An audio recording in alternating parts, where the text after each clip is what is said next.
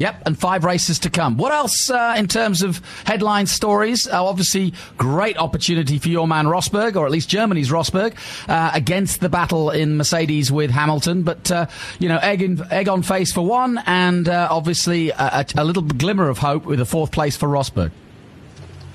Yeah, a little bit, but it's still, he's 41 points behind Hamilton now.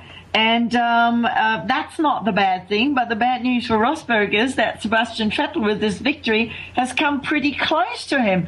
And knowing Vettel and just like analyzing or taking in the smile on his face and the way he was celebrating, he has now title hopes. I'm pretty sure he does.